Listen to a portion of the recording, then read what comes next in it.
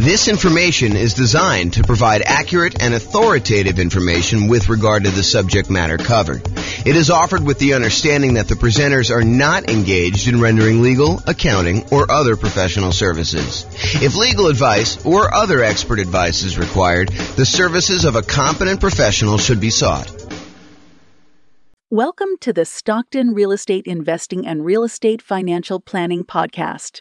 Learn all about investing in real estate in Stockton, California, with a combination of real estate financial planning and modeling with numbers specific to Stockton, plus syndicated, more generalized recordings of live and pre-recorded real estate investing classes, not all of them specific to Stockton.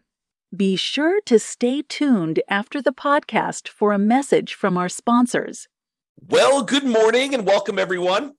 I am your host, James Orr, and today I got a really cool class. So yesterday, we went over the new loan comparison spreadsheet, which allows you to call up your lender, get the current mortgage interest rates for a variety of loan products, and then see the difference in monthly payment, which is really going to be the difference in how much cash flow you have if you're using them to analyze the same property. And then you could use that in order to make a decision about which loan to get and how much better that one is than another loan. And so the next thing that occurs to a lot of folks is, well, how do you actually compare and see what the difference is between one loan product and another loan product? And the most common version of that question that I personally get is, should I put 15% down or should I put 20% down when buying a rental property? And the reason I think this one comes up the most is a lot of folks believe that minimizing the amount of money you have investing in the deal is the optimal strategy, that is going to be the best way for you to approach investing in real estate, and that you should minimize how much you have in a deal every single time you buy a deal. And I'm here to tell you that there may be times, there may be some situations where that is not the best thing for you to do.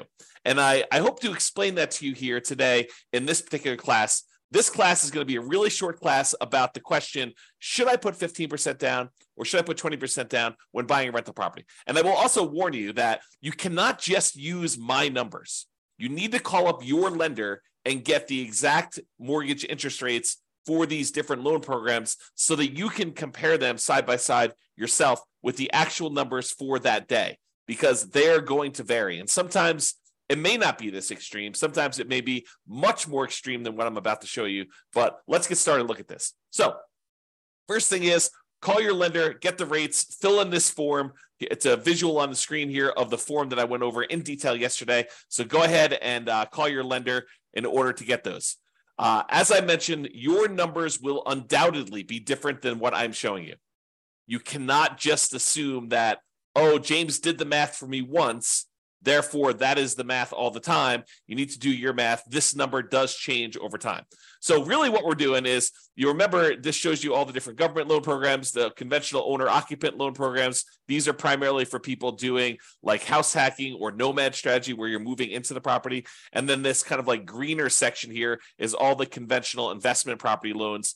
And we've got 15% down with PMI, and then 20%, 25%, 30%, and 40% to show you. Today, I'm going to be focused in on this 15% to 20% kind of section. So this shows you the kind of like difference in monthly payments for the various loan programs for the investor loans only. And so you can see that the investor loan where you put only 15% down is significantly higher than the next loan program, which is the 20% down. In fact, if you just look at the difference in size of the drop here, you can see that the difference in size of the drop between going from 15% to 25% is way larger than the drop from 20% to 25%.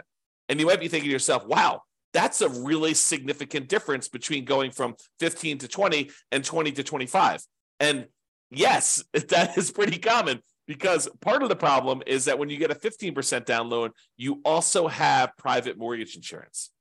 Not only does the interest rate change, not only are you borrowing less, you're going from borrowing 85% to borrowing only 80%, but in addition to that, you have private mortgage insurance, which is insurance that you pay to the lender to protect them in case you default.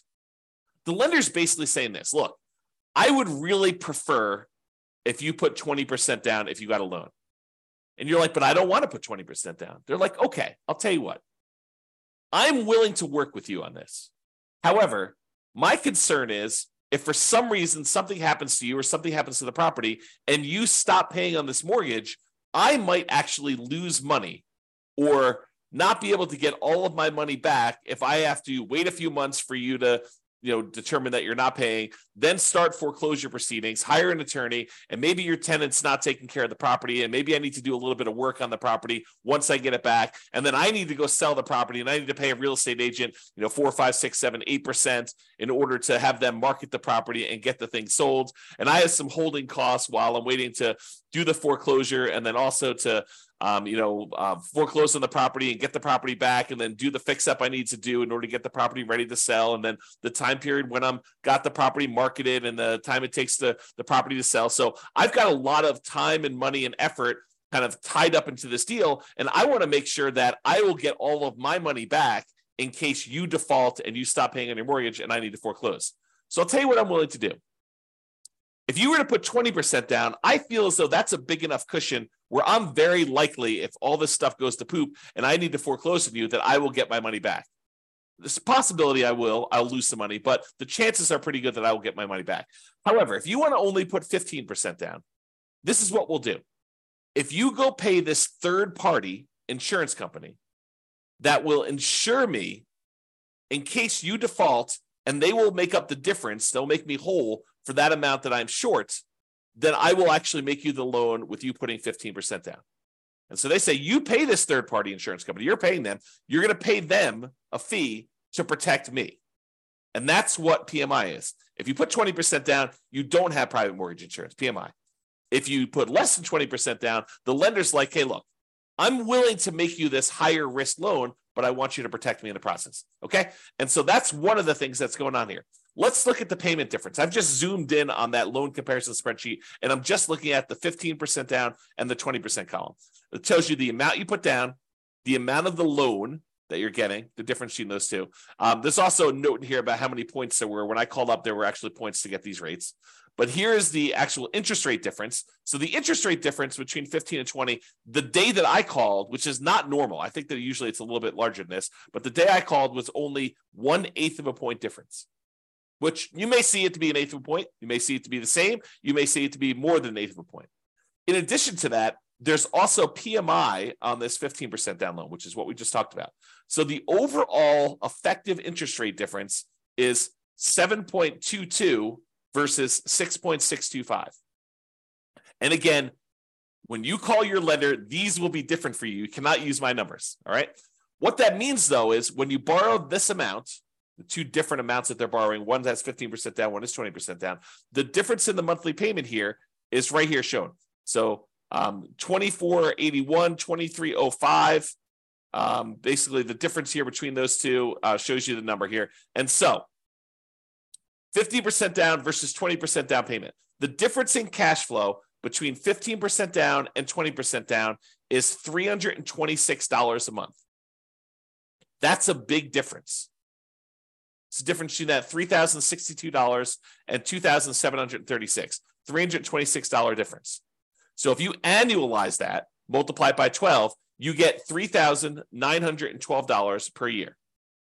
So you'd get $3,912 more per year for putting 5% more of the purchase price down. Remember, it's not just that you're borrowing less, but it is that you're borrowing less. It's not just that, but it's also you have a lower interest rate and you no longer have PMI. So for the extra $22,500, which is 5% of the purchase price in this case, that you put down, you earn $3,912 per year more, which is a 17.39% return on the extra down payment. Now, technically, you'd save a little bit more on closing costs because your closing costs on a loan that's smaller is a little bit lower, but we're not taking that into account. It's relatively small. Also, because you put more down, your estimated return on investment from appreciation and debt pay down and your depreciation would be lower. You'd be less leveraged if you did this. So you got to take that into account too. But if you're really concerned about this cash flow number, realize that the return you're getting on that extra amount you put down, that $22,500 more, is about 17.39%. And that's like a cash on cash return on investment. That's the return you're getting in extra cash flow on that property.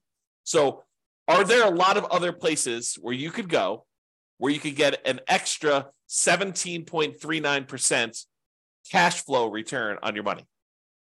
Yeah, sure. If you buy a rental property, typically it's more than 17%, but part of that is like deferred return. It's like your cash later return, your appreciation and your debt pay down return. This is really all about cash now. It's money in your hand from cash flow. So 17.39%. Not a lot of places that I know of where you can get that, especially on a lump sum of money of this size. So in conclusion, it's not just about borrowing less. Putting more down tends to also improve your interest rate and eliminates PMI. You can determine the difference in payments to estimate the difference in cash flow, since the income is going to be the same if you're analyzing the same property.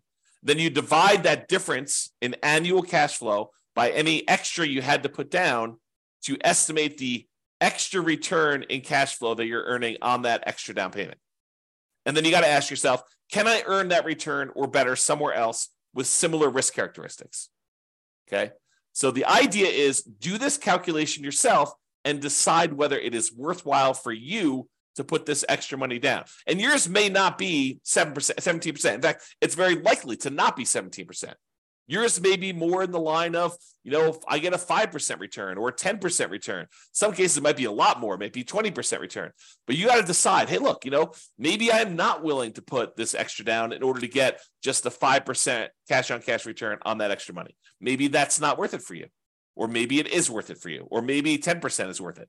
So you got to decide where your cutoff is. And part of the decision, at least for me, would be what else could I do with this money to get that type of cash on cash return over that time period.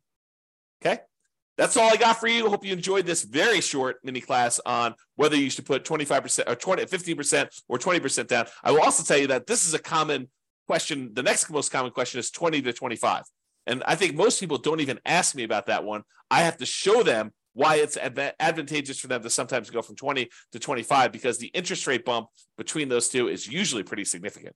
So same thing applies, though, if you're thinking about 20 or 25%, is you run the math and say, this is what my payment is at 20, this is what it is at 25%, this is how much extra I had to put down, and figure out what the difference is, figure out what the return is on that extra 5% down to see if it's worthwhile for you.